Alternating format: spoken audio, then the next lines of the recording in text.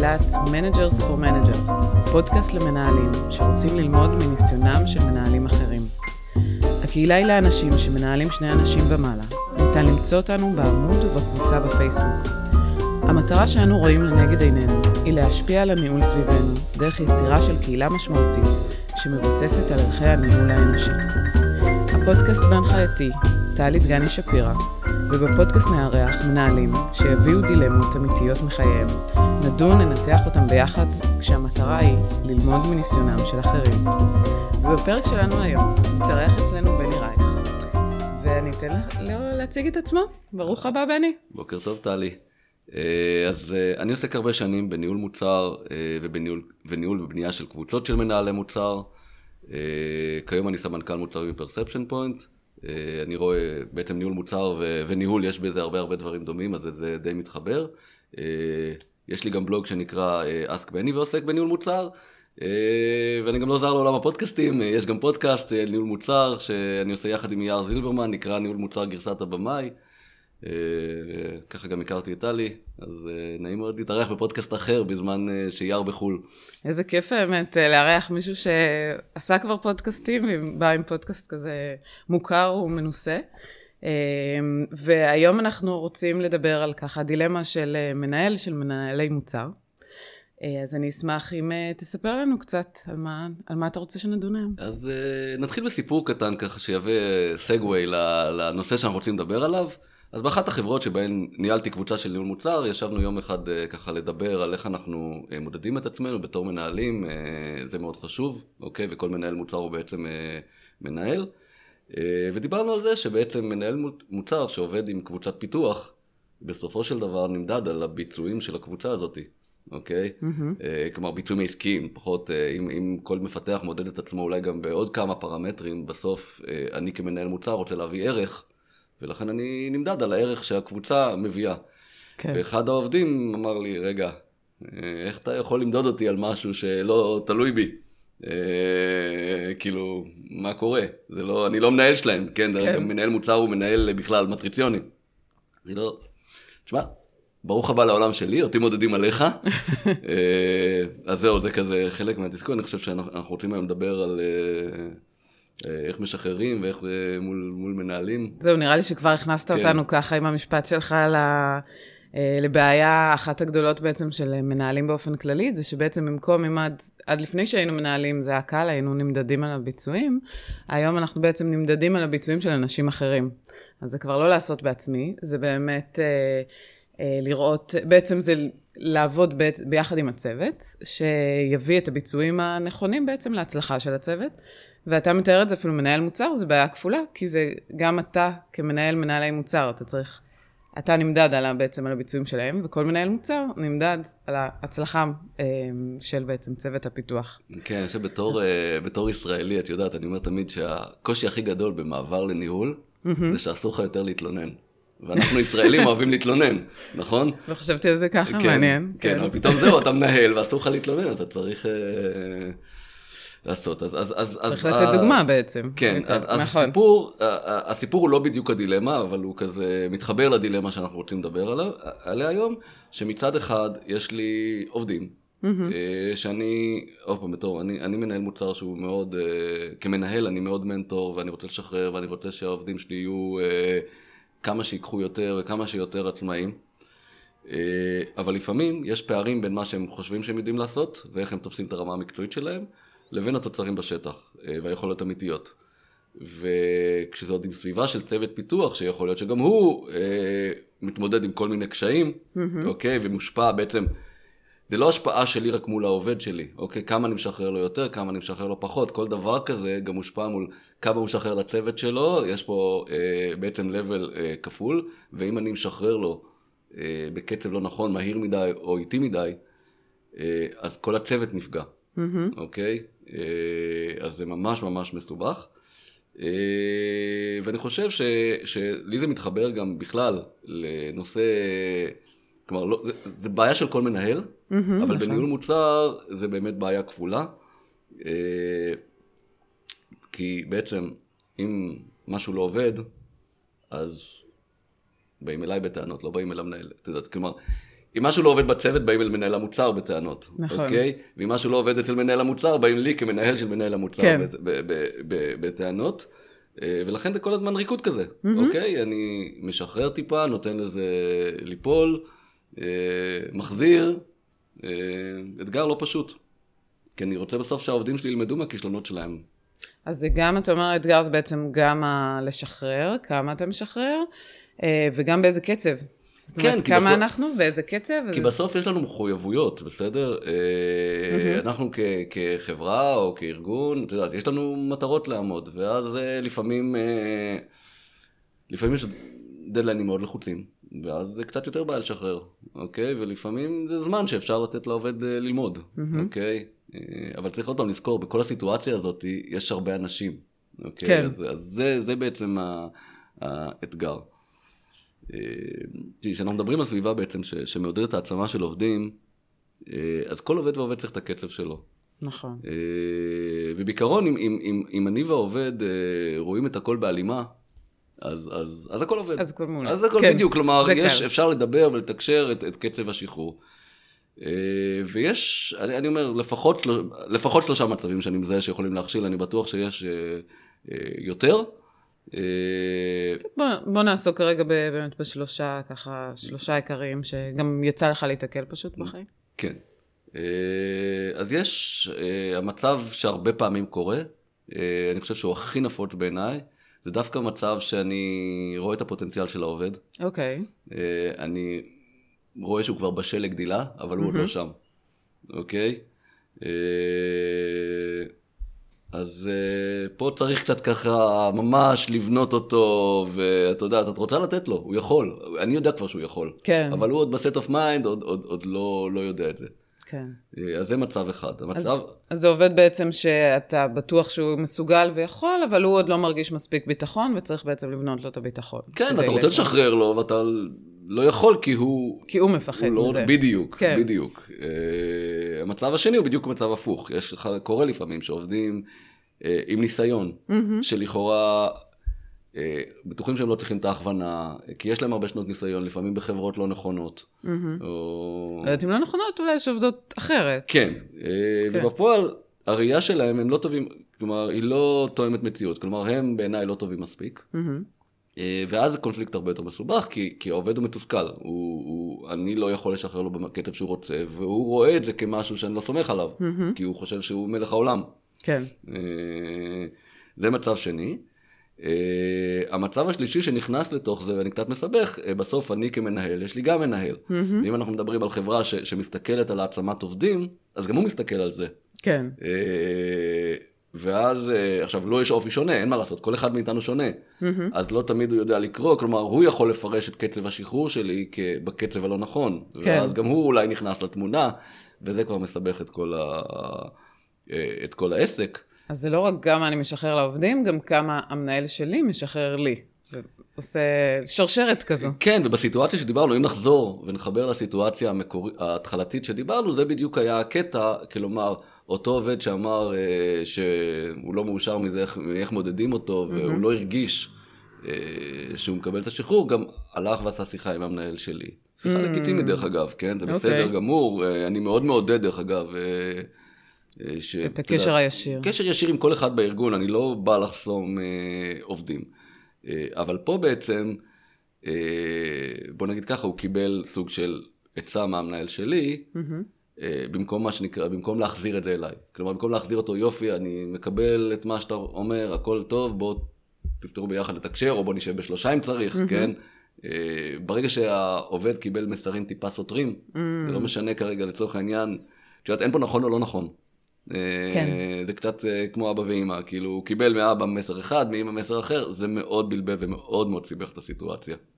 אז בעצם לך הייתה איזושהי שיחה או קשר מול העובד באיזשהו, עם המסרים שאתה עברת, והוא הלך, אותו עובד הלך למנהל שלך, וקיבל מסרים אחרים.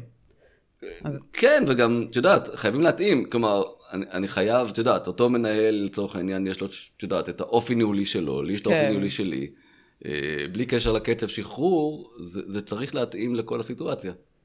כאילו, אני לא יכול להיות הוא, וכאילו, אני לא יכול להיות המנהל שלי, והוא לא יכול להיות אני, כן? אז זה מאוד צריך להיות רגיש פה. כן, אבל בעצם לשחרר לך היה לתת לך להוביל את הצוות בקצב שלך. כן, ולתקשר, כלומר, אנחנו יכולים, את יודעת, בצד לתקשר את כל הדברים האלה, ולראות מה עובד, מה לא עובד, אבל כן, זה חייב לבוא. אם רוצים להעצים את כל הארגון ביחד, אז זה חייב לבוא ככה. אז כל השרשרת כאילו צריכה לעבוד. אז קצת בוא נעשה סדר. בעצם ככה, העלית פה דילמה שיש בה הרבה משתנים, הייתי אומרת, אבל בוא נתייחס לשניים עיקריים. הראשון זה בעצם הפער בין תפיסת העובד את עצמו לבין התפיסה שלך לגבי איפה הוא ממוקם ברמה המקצועית, הנכונה לצוות שלך ולארגון. השני זה המנהל שלך בעצם מתערב בצורה הניהולית שלך ומעביר, ואז יש את המסרים הלא ברורים בעצם לעובד. שני החלקים הם בעצם סוג של איך אתה עושה את ההצלת סמכויות. שזה כולל כמה אני משחרר את הסמכויות, כמה לא, כי בסוף אתה נמדד על הצוות שלך, והאחריות שלך היא באמת על הביצוע של הצוות, והאחריות היא בעצם של ביצוע של מישהו אחר, שזה הקושי העיקרי בעצם בדילגציה. בעצם אני חושבת בהצלת סמכויות יש קונפליקט מובנה בזה. זאת אומרת, אני רוצה לשחרר, אבל אני גם רוצה שזה יהיה הכי טוב שאפשר, וזה כמו שאני רגיל. אז זה אתגר לא פשוט, ושזה בעצם אתגר שאני נמדד כבר לא על הביצועים שלי. ברגע שאני עובר להיות מנהל, זה כבר אני נמדד על ביצועים של אנשים אחרים. ואני רוצה לקחת מפה איזה ככה ציטוט שקראתי ממש לא מזמן, על מאמר של ביל גייטס, שאומר ש-success means having to delegate. זאת אומרת, בעצם בשביל להצליח, אז אני באמת צריך לשחרר ולתת למישהו אחר לעשות את העבודה. והוא דוגמה מצוינת, כי הוא בעצמו הגיע ממקום שהוא היה איש מקצוע מאוד חזק, אבל ההצלחה האמיתית שלו הגיעה בעצם רק שבאמת הוא גדל עם הארגון והביא את האנשים הטובים. כן, בניהול מוצר אני אוהב להגיד, כי אנחנו אוהבים לתת אלגוריות מהעולם שלנו. אוקיי. אז זה שבעצם מי שמנהל מנהלי מוצר, המוצר הוא כבר לא המוצר שלו. המוצר החדש שלו זה הקבוצה. נכון? זה המוצר שלו, המוצר הוא שלהם. כן. אתה עכשיו יש לך מוצר חדש, הקבוצה, ואותה אתה צריך לטפח. יפה, האמת שכן, זה בדיוק זה. כאילו, זה ממש, זה בדיוק הקונפליקט הכפול של המנהלי מוצר, שזה גם לנהל אתה תלוי בצוות, וגם אתה תלוי בצוות שלך, שהם תלויים בצוות של הפיתוח. אבל מה שהוא אמר, אני אמשיך ככה עם ביל גייטס, שדיבר על זה שזה לא רק צריך לשחרר, כאילו זה לא רק על לתת המשימות למישהו אחר, אלא חשוב שיהיה תחתיך צוות מצוין, וחשוב מאוד האמון הדו-כיווני, בינך לבין הצוות בעצם. אז בוא נדבר מתי באמת לדעתך אתה חושב שנגיד יכולה, מתי דברים לא מצליחים? זאת אומרת, אנחנו מדברים על מתי הדליגציה הזאת לא עובדת, אם אני ככה מסתכלת על מה שדיברנו. כן, אז נגעת באמון, אמון זה באמת הבסיס, ואז האמון יכול להישבר מכל מיני צורות. יכול להיות שיש עובד שלא יודע לקבל פידבק, אוקיי? שזה מצב מאוד קשה לפתירה. עדיף גלות אותו בתהליך הגיוס. איך היית מגלת דרך בתהליך הגיוס? קשה. זה קשה ולפעמים נכשלים, אבל זה משהו שכדאי לחפור, כי אפשר כמעט לפתור הכל, אבל אם אין מישהו ששומע בצד השני, אז זה ממש ממש קשה, ואז צריך לעבוד קודם על זה בכלל לפני שאפשר להתקדם. יכול להיות שלא הצלחת ליצור אמון, כן? גם עובד שיודע לקבל פידבק, עדיין יש פה עניין של אמון, ואז קודם כל, לפני שמתקדמים לשלבים הבאים, בכלל צריך לפתור את בעיית האמון. כלומר, צריך לבנות אמון עם העובד, ולפעמים את התקשורת, אוקיי? שגם היא יכולה להיות, כלומר, בעיה בתקשורת יכולה ליצור בעיית אמון, אבל אנחנו כל אחד מאיתנו סופג ולומד בצורה אחרת. יש כאלה שאוהבים לקרוא, יש כאלה שאוהבים לדבר, כל אחד הוא חיה אחרת, ואחד מהאתגרים כמנהל, זה למצוא את הדרך הנכונה להגיע לעובד, כך שהוא יוכל להכיל את הפידבק. כלומר, לא, הנה עבד לי הפידבק בצורה כזאת, יאללה, אני אפעיל אותו על כל העובדים. אתה צריך לגלות את המנגנון שעובד לכל עובד. וגם ברמת תקשורת, וגם באמת, אני חושבת, אם דיברנו על באמת איך לתת לו פידבק שכן יכול לעבוד. בוא נתחיל באמת, אני חושבת שגם, ככה מהציטוט שלקח, גם מביל גייטס שאמר, דיברנו על אמון, האמון הוא קריטי להצלחה. ואני רוצה שנתחיל קצת שנדבר טיפה על איך אנחנו בונים בעצם את האמון. ואני חושבת שאם אני מדברת על הצעד הראשון, הייתי מדברת קודם כל על תיאום ציפיות בעצם עם העובד. ואני קצת אגיד ככה מה אני חושבת שצריך, ותוסיף, כאילו בתיאום ציפיות צריך להיות, ותוסיף גם מהחלקים מדעתך. בתיאום ציפיות אני חושבת שמנהל צריך להגיד, כאילו, קודם כל להבין את עצמו. שזה אומר מה הערכים חשובים לי. האם אני רוצה שהעובד דווקא גם יותר יתאמץ לבד ויבוא אליי עם פתרונות, האם אני רוצה שהוא ישאל אותי בדרך, זאת אומרת כל מיני דברים להבין מה באמת חשוב לי כמנהל, איך חשוב לי באמת ההתנהלות, כשאני אומרת ערכים אז גם, זאת אומרת לחשוב מה הדברים שקריטיים לי, שאם הוא יעבור עליהם אז זה ישגע אותי, אם זה באמת ברמה אפילו, אני לא יכול לסבול, אם זה ברמת איחורים, או אם זה ברמת, אם אתה רוצה לפנות למנהל מעליי, זה בסדר, רק תעדכן אותי, או זאת אומרת כל מיני דברים של להבין מה קריטי לי בשביל הקשר הטוב עם העובד. החלק השני צריך לכלול מה בעצם הציפיות שלי. אני באה לתפקיד מסוים ולוודא שמעבירים בצורה מאוד ברורה וחד משמעית מה הציפיות, מה התוצרים שאני מצפה לראות בתפקיד, איך אני מצפה שתהיה ההתנהלות, ואחרי בעצם שאני מספר על עצמי ומי אני מה הדברים חשובים כדי לעבוד איתי, זה הזמן של להקשיב לעובד. מה חשוב לך? איך התקשורת הנכונה איתך? איך אני צריך להתנהל כדי לנהל אותך בעצם בצורה הטובה ביותר. אז זה שיחה שצריך לראות, אם עשיתם בהתחלה זה מצוין, ואם לא, יכול להיות שזה גם שיחה שצריך לעשות אותה מדי פעם עוד פעם, כדי לראות שאתם עדיין על אותו קו. וכמובן שמאוד חשוב, אם אתה אומר משהו על עצמך, למה אתה מתחייב ומה שאתה מבקש מהעובד, גם חשוב לעמוד במילה שלך. זאת אומרת, זה לא יכול להיות שיש מסר שאתה מעביר ואז מתנהג בצורה אחרת.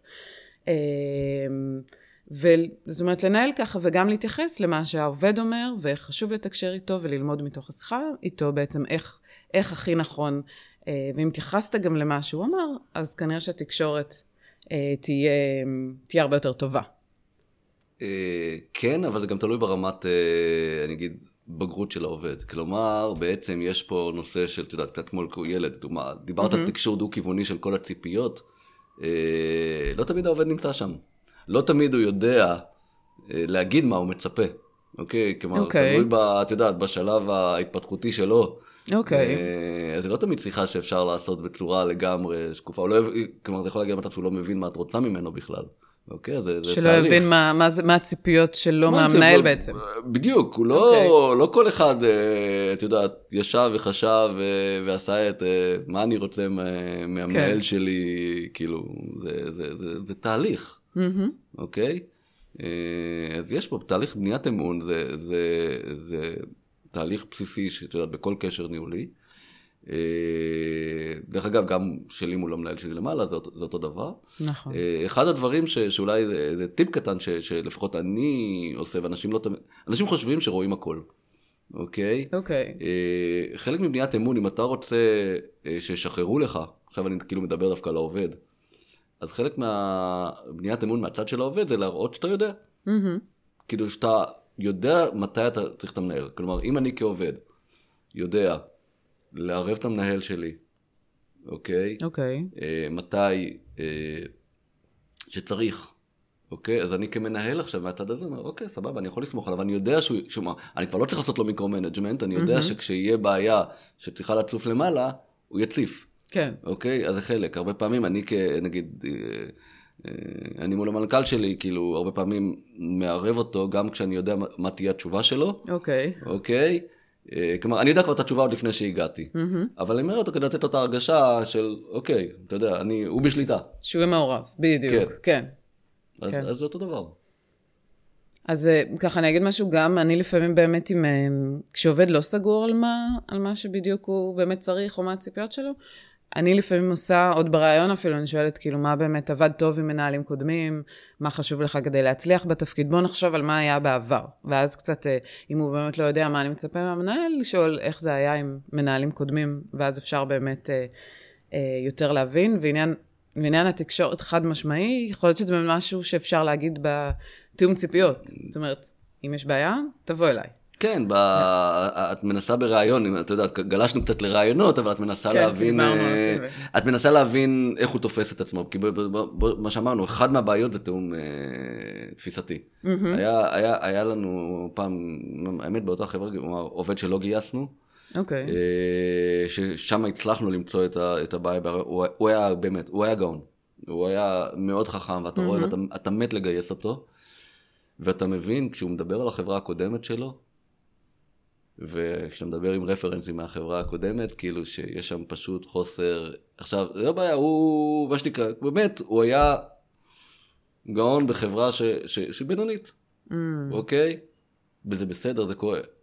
והנקודה היא לא איך, את יודעת, אז מן הסתם הוא אפילו קצת התנסה על העובדים שם, את יודעת, על הדברים האחרים, והוא ראה. עכשיו, זה בעיה, את זה אפשר לתקן, אבל את זה שהוא לא הבין, כלומר, ראינו מראים שהוא לא הבין שזה מה שהוא עשה. אוקיי. כלומר, מה שנקרא, קיואפיד, והוא לא הבין את הדבר הזה. את זה אפשר לתקן. כאילו, בעוד פעם, זה התפיסה שלו, את המציאות, לעומת התפיסה של החברה. אם בן אדם מבין, אז אפשר לעבוד. יכול להיות שיקח לו שנה, יכול להיות שיקח לו שנתיים לעבוד על הדברים, אבל אם הוא מבין את הפידבק שהוא מקבל, לא משנה, מהסביבה, אז יש לי מה לעבוד. אם הוא לא מבין, צריך לחכות שהוא יתבגר. לא יודעים לחכות, צריך לראות, אולי זה עוד פעם דיברת על תקשורת, אולי צריך לראות באיזה דרך תקשורת כן אפשר להגיע אליו. כן, אבל בן אדם כזה, כשאת מנסה, לא משנה איך, הוא ישר נכנס להתגוננות. כן, נכון. אני לא כזה. יכול להיות שצריך למצוא את הדרך שוב, איך כן מתקשרים ולא באופן ישיר, אבל זה מאתגר. כן, עכשיו שיש לך עובד בתוכו, זה מה שאתה מנסה לעשות. כשיש לך מישהו שהוא בראיון, אתה אומר, אוקיי, לא תודה. נכון, אז אפשר ישר לסנן, לראות איך התקשורת מול העובד, ואתה מבין שהיא לא מתאימה לארגון. ודרך אגב, עשינו לו שיחה, כלומר לא קיבלנו אותו, ועשינו לו שיחה, ונתנו את כל הפידבק כדי שייצא, ואת יודעת, יתקן אותו במקום אחר, מה הוא עשה עם זה אני לא יודע. כן, זה כבר לא בידינו. כן, בדיוק. אז מה קצת, בוא נחזור למה שהיה באמת, איך היה מבחינת ניהול ציפיות מול העובדת, או עובד? אז הקושי שם דווקא לא היה בניהול ציפיות, אני חושב שעוד פעם, את יודעת, ציפיות תוקשרו, אבל הייתה תקשורת לא נכונה בתוך הסיטואציה. בעצם סיטואציה קורית, היא יכולה לקרות, ברגע שעובד לא רואה, לא משנה כמה תקשרת, ברגע שהוא רואה את עצמו טיפה אחרת, לאיכשהו בפועל, אני חושב שבלתי אפשר למנוע קונפליקט. אוקיי? זה מגיע ממנו, הוא, את יודעת, זה תהליך שקורה, לא משנה כמה תקשרת. כן. אוקיי? אבל בתוך הקונפליקט, מה שבעצם, כלומר, המסקנה האישית שלי בדיעבד, אתה יודע, תמיד קל לתקן בדיעבד, זה שאני והמנהל שלי לא עשינו מספיק שיחות של תאום ציפיות. כלומר, ניהלנו את הקונפליקט במקביל. אוקיי. אוקיי? אבל לא ניהלנו את האירוע ביחד. אוקיי? לא ישבנו מלא פעמים מספיק ואמרנו, אוקיי, ככה הוא צריך להתנהל, עכשיו אתה תעשה ככה, עכשיו אתה תעשה ככה, בוא נתאם איך אנחנו רואים, כמה אתה מתערב, כמה אני מתערב, את יודעת, לא, זה קרה, אבל לא מספיק. כן. ואז זה הגדיל את הקונפליקט, ואז בעצם הקונפליקט קצת התפוצץ.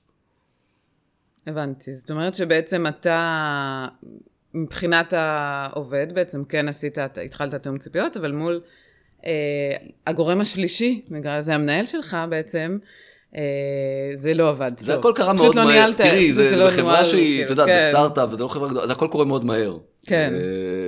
ומספיק שאתה נוסע עכשיו לפגישה ליומיים בחול, והכל מתפוצץ, כאילו, זה בהחלט לא סיטואציה פשוטה.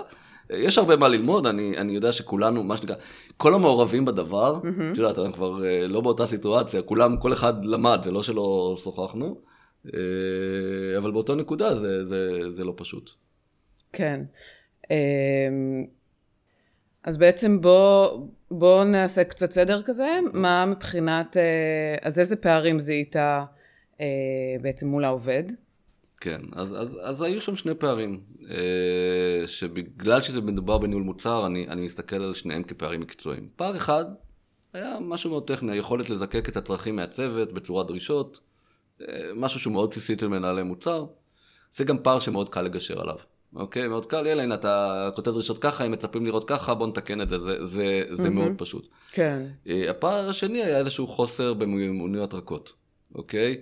בעצם ביכולת של אותו עובד לגשר בתוך מצבים קשים, אוקיי? כלומר, הייתה שם סיטואציה מול הצוות שלו. אוקיי. אולי נחזור טיפה אחורה, בעצם הסיטואציה, הוא עבד בעצמו מול צוות שלא היה טריוויאלי, וכשיש חוסר במיומנויות רכות, זה לא פשוט, כי מה שנקרא, הצוות היה בא אליי להתלונן עליו, הוא היה בא להתלונן עליהם, עכשיו, הוא ההורה בסיטואציה הזאת, בסדר? כן, בטח. והוא בא אליך כמו ילד, שמתלונן על החברים שלו, אוקיי? כן. ומה שהוא רוצה, זה שתלך לפתור את החברים שלו, לפתור את הצוות. לך תגיד לצוות שיתנהל ככה. עכשיו, זה לא משנה לחלוטין, בוא נניח שהוא צודק. הם כולם מתנהלים בצורה לא נכונה. אוקיי? וצריך לטפל בזה בסיטואציה אחרת. עדיין, כמנהל מוצר, זה התפקיד שלך. התפקיד שלך להיות זה שמצליח לסדר את הצוות. אז מה שאני צריך לתת לו זה כלים להסתכל על עצמו. לא משנה כמה הצוות לא בסדר, אני יכול להגיד לו, בסדר. הצוות לא בסדר, הנה, א', ב', ג', עכשיו בוא נעבור אליך, שמה זה היה קשה. בוא נעבור לאיפה אתה בתוך התמונה, איפה הצוות לחץ לך על הכפתורים. כן, זה ממש, אתה יודע, גולש להתפתחות אישית, ויכולים לדבר על זה שעות, אבל... חלק מניהול זה גם לפתח את זה עבודה על ההתפתחות אישית. נכון, ובמנהל מוצר לעומת אנשים, זה הכי בולט, כי מה שקורה, אני מאוד נגד בכלל, בכל תפקיד, לגייס מה שנקרא אנשים שהם, את יודעת, סוג, בוא נקרא לדיבות כאלה של, את יודעת, שמייצרים המון רעש בתוך הצוות. אבל בעוד שבתפקידים מסוימים כמו פיתוח, כמו עיצוב, את יכולה לספוג את זה, לפעמים שווה לארגון להגיד, אוקיי, אני לוקח את המפתח הזה, שהוא קצת מעצבן, אבל הוא כל כך טוב, הוא פי 20 מבן אדם, ואני לוקח אותו. אוקיי, אפשר להתווכח אם זה טוב לצוות, לא טוב לצוות, אבל אתה רואה ארגונים עושים את זה. בניהול מוצר זה בלתי אפשרי. כי הערך שלך הוא מה שאתה מאפשר לצוות. אתה לא יכול להיות דיבה. כן. זה להפך, זה אני חושבת שהבסיס זה איך אתה עובד עם הצוות כדי שזה יצליח. זה לא רק לדעת את הטכנולוגיה והמקצוע. אתה מנהל, אין מה לעשות. כן, בדיוק, ניהול. לא סתם זה נקרא מנהל מוצר. אבל בסיטואציה בעצם, אז היה לך ברור מה אתה צריך לעבוד עם אותו עובד, וכבר ככה אתה אומר שזיהית את הפערים ואיפה צריכה להיות העבודה והתחלת לעבוד על זה. אז נכנס לך הגורם השלישי, שזה המנהל שלך, שבעצם במקום לתת לך לעשות את העבודה עם אותו עובד ובאותה סיטואציה, נכנס והתערב. ובעצם נתן איזה מסר אחר לאותו עובד, וברגע שמנהל שלך עוד מעביר איזשהו מסר שהוא שונה משלך, אז מן הסתם אותו עובד לא יודע כבר, אי אפשר לעבוד איתו באותה דרך. כן, זה מפריע לו, את יודעת, זה לוקח זמן, במיוחד בדברים רכים, זה דברים שלוקחים זמן, הם לא נפטרים בשנייה. אז אם בתוך הסיטואציה, לא משנה אם בכוונה או לא בכוונה, הוא מרגיש שעוד יותר, רגע, אני לא מבין אותו. כן. כן, ובמקום, כאילו, ומה בכלל, במקום להתעסק עכשיו בבעיה הספציפית, שעכשיו הוא רב עם מישהו אחר, במקום להתעסק בזה, אני בכלל מדבר איתו על עצמו. כן. כן, במקום פשוט לפתור את הבעיה. כן. אז זה מעצים את כל העסק, אוקיי? ולנהל מנהלים, את יודעת, אנחנו קופצים, לנהל מנהלים זה אפילו יותר קשה מלנהל עובדים. כן, אבל אולי אני אגיד את זה, זה מילה לגבי, הרי דיברנו על בניית אמון, ובעצם אתה עשית תיאום ציפיות, דיברתם על פידבקים, זיהית את הבעיה והכל, אבל ברגע שנכנס הגורם השלישי, זה פגיעה באמון, כאילו זה לא מאפשר לעשות את הבניית אמון באמת עם הצוות, אם ברגע שיש עוד גורם שלישי, שזה המנהל שלך, שמעביר מסרים אחרים. ופה צריך להיכנס באמת לאיך אני מנהל גם את המנהל שלי. איך אני מנהל את המנהל, ואיך אני מבין איפה הוא יכול לשחרר, ואיפה לא, ואיך אני מתנהל בתוך זה, ואיפה אני יכול לתת לו להרגיש שאת יודעת שהוא כן ביותר שליטה, ואיפה אני חייב לעשות לו שיחה מאוד ברורה, ולהסביר לו שאם הוא לא ישחרר, אני לא יכול לעשות את העבודה שלי. זה פאזל מאוד מורכב, מאוד קל לניתוח בדיעבד, זה יודעת מה שאנחנו עושים עכשיו, מאוד קשה בתוך הסיטואציה. כן. אוקיי? אז אני חושבת שבאמת, אני חושבת שבסיטואציה כזאת, קודם כל חשוב לעשות שיחה גלויה ופתוחה עם המנהל, ולשים את הגבולות גם בצורה ברורה, ולהסביר לו מה המשמעות שברגע שהוא נכנס, אתה כבר יש לך את העבודה, יש לך את האמון, וזה בעצם פגיעה ממש באמון מול העובדים שלך, וגם בדרך שאתה מתכנן לעשות ולעבוד איתם על הבעיות. אני חושבת שצריך לנסות להבין קצת מה הצורך של המנהל שלך, למה הוא מתערב שם. האם זה ממקום של הוא רוצה להיות מעורב ושליטה, ואז אולי לתת לו למצוא את הדרך לתת לו את השליטה בצורה אחרת, אם זה באמת של עדכונים או משהו יותר יומי. צריך לראות שוב מה הצורך המדויק, אם זה פשוט כי הוא בן אדם כזה שלא נעים לו להגיד את הדברים הלא טובים, אז להגיד לו, אז פה תשלח אותו אליי, אני אדבר איתו, אני מטפל, זה עובד שלי, אני אמשיך איתו את התהליך. שוב, להבין איפה הצורך, מאיפה זה בא, למה הוא יתנהל בצורה כזאת. אם דיברנו על תיאום ציפיות, אז תיאום ציפיות מול המנהל שלך הוא גם קריטי, באותה מידה כמו שמול העובד. כי כל פעם שהוא מפר את האיזון בעצם, התוצאה יכולה להיות גם קריטית, בעייתית מאוד. כן, זה מחד, את יודעת, תאום ציפיות, וככה באמת, את יודעת, בדיעבד באמת הייתי היום, את יודעת, מכל מה שלמדתי מתוך הדבר הזה, אז היום הייתי מנהל את הסיטואציה יותר טוב, הייתי מתעקש על הרבה יותר שיחות של תאום. מה שקורה אצל הרבה מנהלים, במיוחד הבכירים שביניהם, דווקא כאלה שהם מנכ"לים, פאונדרים, כל מיני, זה שהם לא תמיד יודעים, הם כזה, במיוחד אם זה החברה כזה של, את יודעת, הם מצפים תבין לאן אתה צריך להגיע. אוקיי. הם הרבה פעמים לא מתקשרים ולהוציא מהם את התקשור, זה לא פשוט, כי אני בניתי פה חברה עם קלצ'ר כזה וכזה וכזה, וברור לאן, כאילו, אני מצפה, אתה המנהל הגדול, כאילו, זה סוג של בחינה, אתה יודעת, אתה המנהל הגדול, אם אני סמנכ"ל מוצרים, אז בוא, אתה הרי אמור לדעת איך, נכון? הבאתי אותך איש מקצוע, אתה אמור לדעת מה צריך להיות. כן, והם מפספסים את זה, שבסדר, א', אני יודע מה צריך לעשות, אבל לך יש איזו תמונה בראש, כמנהל.